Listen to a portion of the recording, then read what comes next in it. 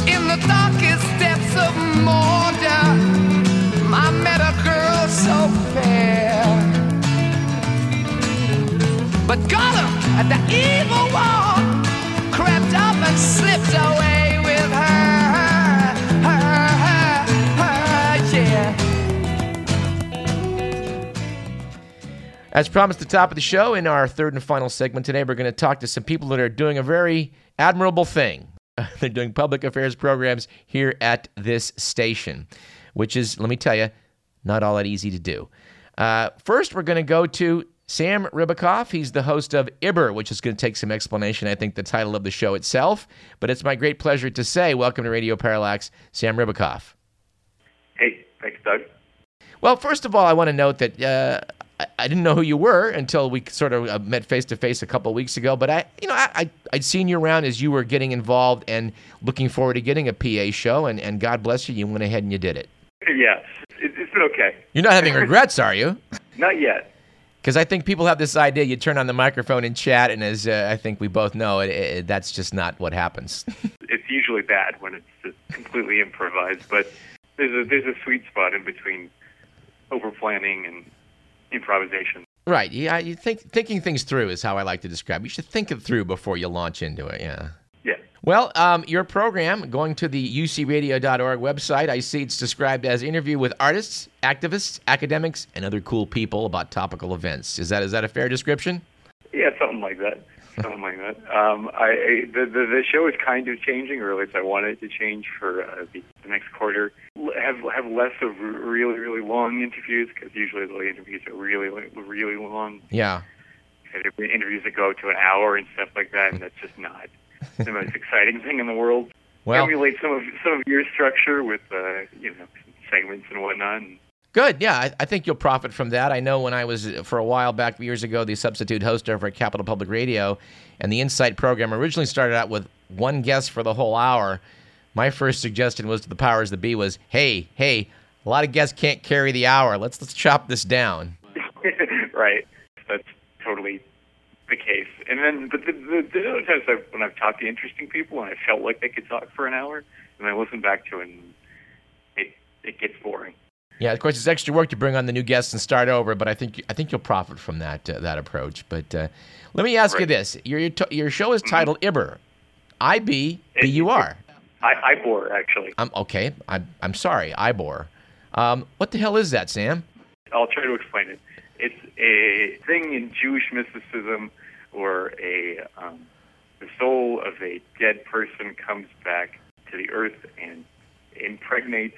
Ibor means impregnation in Hebrew.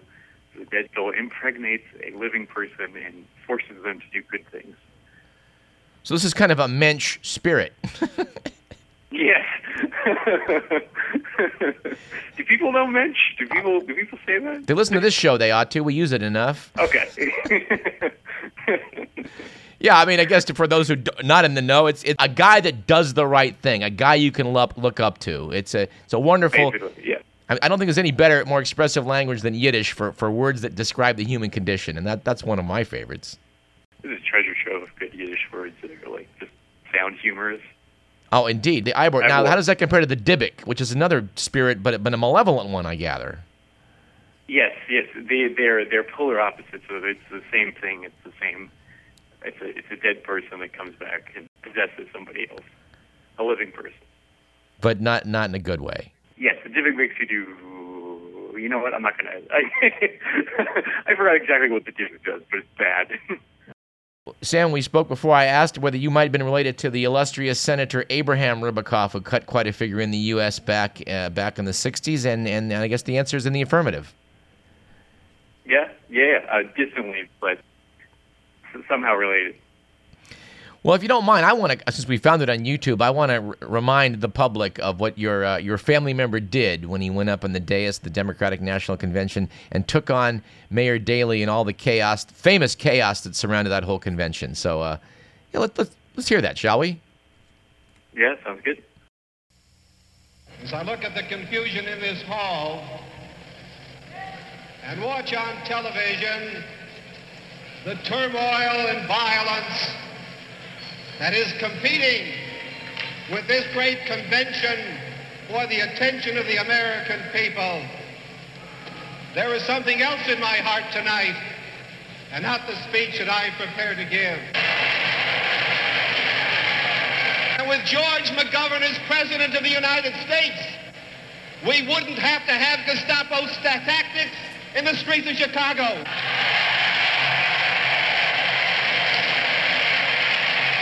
With George McGovern, we wouldn't have a National Guard.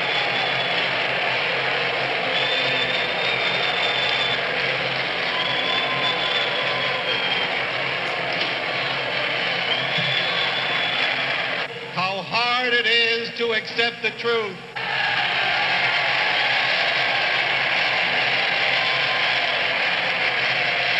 It is a great honor to nominate for the presidency of the United States, George McGovern.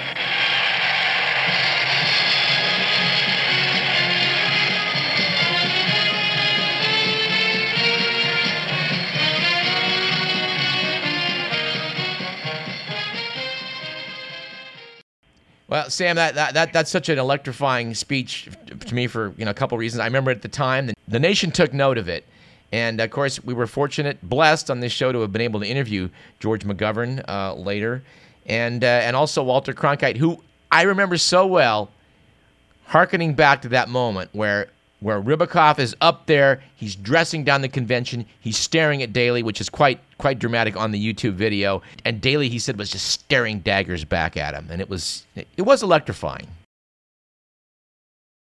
Can I relate the story of what happened after that speech? I don't know what happened after the speech.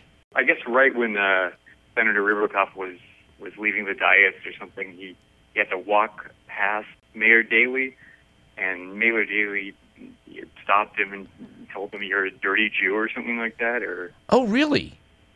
Yeah, or I forgot what the exact words were. It was something like that. And it was caught on TV. And I think his mic was on, like Mayor Daley's mic was on, or something. And it's a famous family story. Well, Sam, thank you for educating me about the incident that I witnessed back in 1968. Yeah. Good on you. Well, I don't know whether you have interest in looking back historical things. We sure enjoyed on our program, and you could do worse than to look at some great moments in American history, especially like this one that involves your family. History is important. Yeah, I know. Of course, it is. It's always evolving. It's always evolving with us. I'm sure it will be with you. I have to note, I listened to your show last week, and I was quite tickled by the fact that you took it upon yourself to bring upon a guy on the show who's interested in doing public affairs, and I must say that was an amusing conversation. About what? I don't know, but I guess it was amusing. Well, what amused me, I can tell you, was the fact that he was being so frank about the fact that, well, I guess he does a music show, and someone mentioned at some point, geez, you got to do public affairs. And he said to you on the show, yeah, my interest on that in a 1 to 10, I guess I was probably about a 4. I wasn't too interested. But now I'm here with you talking, and like, boy, I think I'm up at a 9. And I just had to laugh. Yeah, a lot of people at the radio station are there to be, music DJs, and there isn't a lot of publicity for the PA department. Well, no, that's why we old timers appreciate you guys that are stepping up, because there isn't the interest I think that there ought to be, and I'm glad that some people do think it to be a worthy endeavor. So give you a pat in the back. Definitely. I mean, I'm glad the show was entertaining, although I don't know what it was about. Well, sometimes we don't either. People ask me, what's your show about? And I say, why don't you listen to it and you tell me? That's sometimes my show, too. Like, it's supposed to be interviewing people, but about, I guess, important topics, but usually it comes into something like, the good conversations are usually ones that are about nothing, or about not important things. Sometimes, yeah. I don't even know this. What is your interest academic at the school? I don't even know what your area, what you're studying for. I'm a history major, so that's what I'm doing. Well, there you go. Just do some history, brother. Yeah. All right, Sam. Well, in closing, I note that. Well, first of all, you'll be back next quarter. You're not going away, and you're going to continue to do what you're doing. Definitely, and the show will be better, hopefully. All right. Well, but I know that there's some talk about changing the time, so you might not have the same exact time on Friday morning, but nevertheless, you'll be back. Definitely. All right. Sam Ribicoff, thanks for speaking with us. Keep up the good work, and hopefully we can chat again. Yeah, thanks so much, Doug. All right, moving right along. Also on our lineup here at KDVS, we want to reset here by noting that how much we appreciate people who have come along and joined the team of doing public affairs programming at KDVS. And it's therefore our great pleasure to invite the host of Policy Over Politics, which is heard every Friday between 9 and 9:30 a.m. here at the station. On the show, that would be Matthew Maxey. Welcome to Radio Parallax, Matt. Thank you so much for having me on, Doug. I really appreciate the opportunity. Well, you're more than welcome. I've heard your program. You're doing a pretty good job. We want to certainly encourage that. Well, I appreciate that. We love listening to Radio Parallax over at Policy Over Politics, and we've got a really good lineup at KDVS. It's important to let other folks know what shows are on and what might be more along their lines of interest, what they might enjoy listening to, and we sure try to promote that as much as possible over on our show. Indeed. And let's talk about your show. It is titled Policy Over Politics. It's listed, I guess the description is Discussions of Political Matters. In your case, it's something to the idea of the policy and the politics. Can you talk about what your thinking is in that title? Absolutely. Well, the way we see it over there, the team of Policy Over Politics, there's only a few ways to truly affect good and positive change in society. We talk about it a lot. There's only really a few ways that we can actually do that and implement that. One of them is the drafting and legislation of good public policy. Public policies like the Eisenhower Interstate System, the GI Bill, Social Security, and Medicare. Sure. These things that really help people as far as oftentimes large governmental programs. Oftentimes those are mixed with private industries, as happens in the healthcare industry. And, it's important to talk about those policies. What's good public policy? What has worked in the past? Infrastructure development is another great example. And then you have extremely bad public policies as well. Public policies like the bailing out of the big banks that happened several years ago under the Bush administration. Mm-hmm. And, obviously when that happened, the profits for corporations are, of course, privatized, spread amongst the CEOs and the shareholders, and a small share for the workers. But any risk that they have is completely socialized. And the taxpayers are responsible for that by bailing them out. So you've got good public policy and bad public policy, and a lot of it gets lost in the politics of it sometimes. It becomes this huge sideshow. And so we wanted to make sure and focus on the good side of public policies, what those are, what actually works, and where we can, move forward. Well, we're with you on that. And also, I would note one of our pet peeves is the Great American War Machine, something we will, of course, I'm sure you as well as we will be talking about in 2015. Absolutely. Let's hope that that's a major issue in the upcoming election. I know we've only begun to hear the drumbeats of the 2016 elections, and it sounds just as hawkish as it usually is, especially from our friends on the right and some of our friends on the left as well. So let's hope that's an important part of the discussion as far as public policy.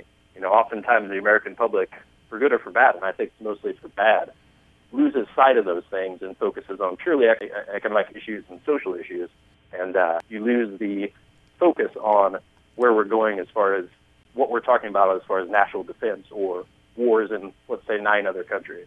Yes. So let's hope that we talk about that in the election. Well, and we'll certainly we'll join you in your grassroots efforts to keep this before the public, because I think people do lose sight of the fact that we are the giant war machine of the world, and it's unfortunate. It absolutely is, and the only thing that's going to stop that from being the case is if people pay attention to what's going on in the world, and B, do something about it. Speak out. Call your congresspeople. Call your senators. Call the White House. Let people know how you feel about it. We've got just over 310 million people in this country. I don't know how many adults that is, but if 280 million people declared and stood up and said we have to have peace in this country, we need to wage peace, that's exactly what would happen, because representatives of our governments, of the people in our government, I should say, don't answer to many things, and they don't seem to be afraid of many things, but one of them is being voted out of office. Yes. So it's important to speak up and let your voices be heard, and we know you guys do a great job of that on Radio Parallax. Like I say, we really enjoy the show, and that's what we intend to do and intend to keep on doing on Policy Over Politics.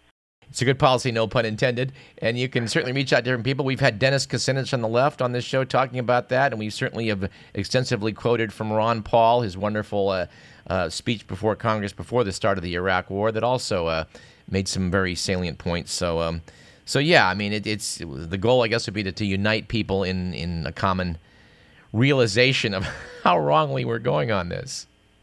Right, and radio provides us a unique community platform to do that, where you can create the space and the opportunity, for communities to hold conversations that need to be had. It's unique because the audience can participate either by listening or calling in.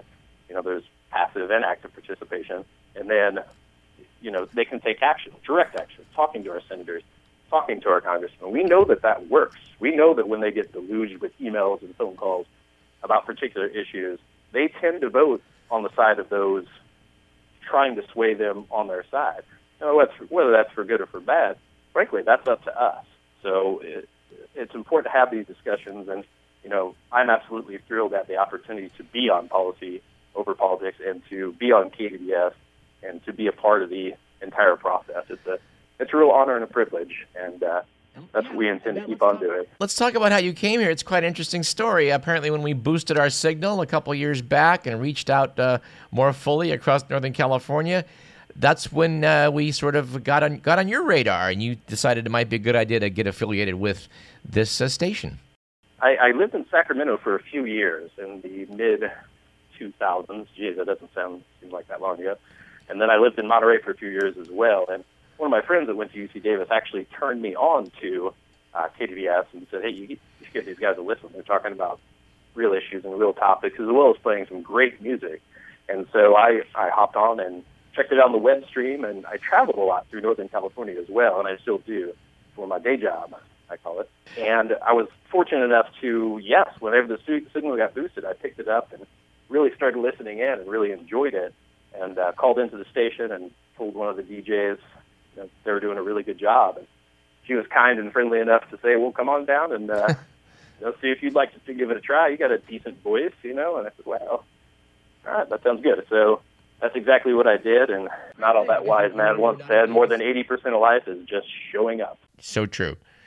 Yeah, it's just kind of a great thing that you weren't a Davis student. You're a member of the community, and that's this station is a community-based station, and that's one of its great strengths. And that's something that people should definitely know. And I know we talk about on our show that you can become a part of this. We're all in this together, and KDBS is a great way to further that and move things forward. And everybody wants to be a part of something bigger than themselves.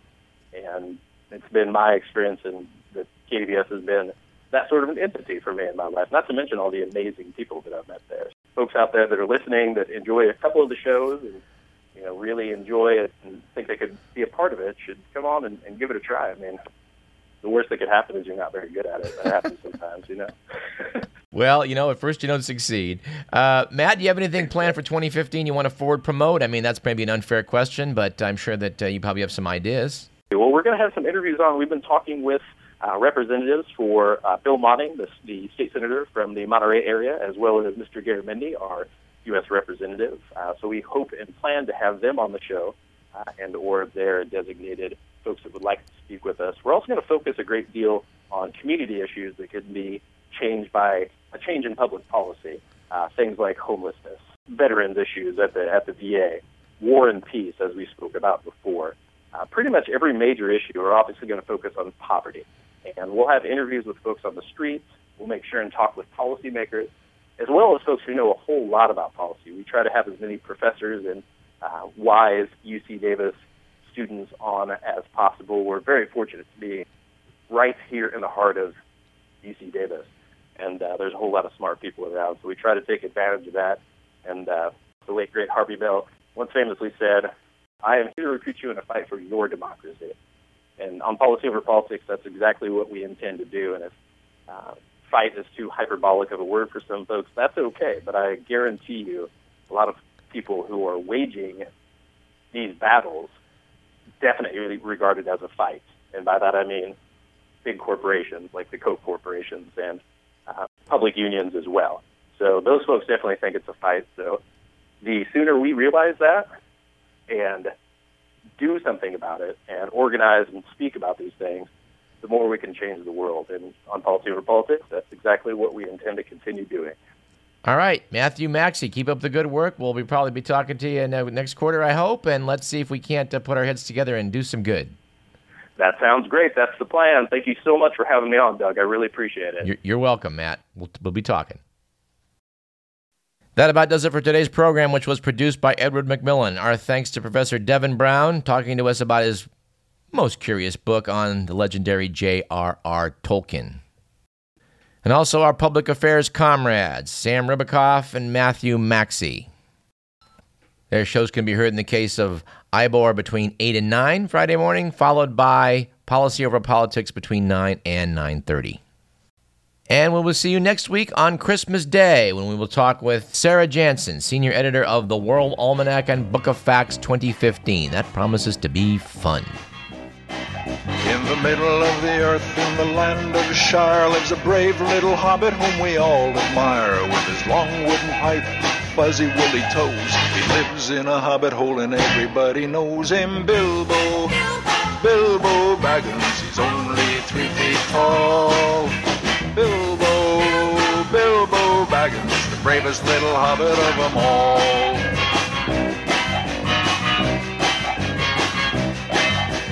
Hobbits are peace-loving folks, you know. They're never in a hurry and they take things slow. They don't like to travel away from home. They just like to eat and be left alone.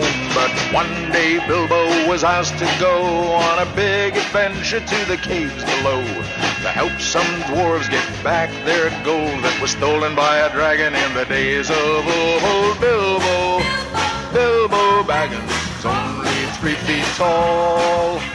Bilbo, Bilbo Baggins, the bravest little hobbit of them all. Well, he fought with the goblins, he battled a troll,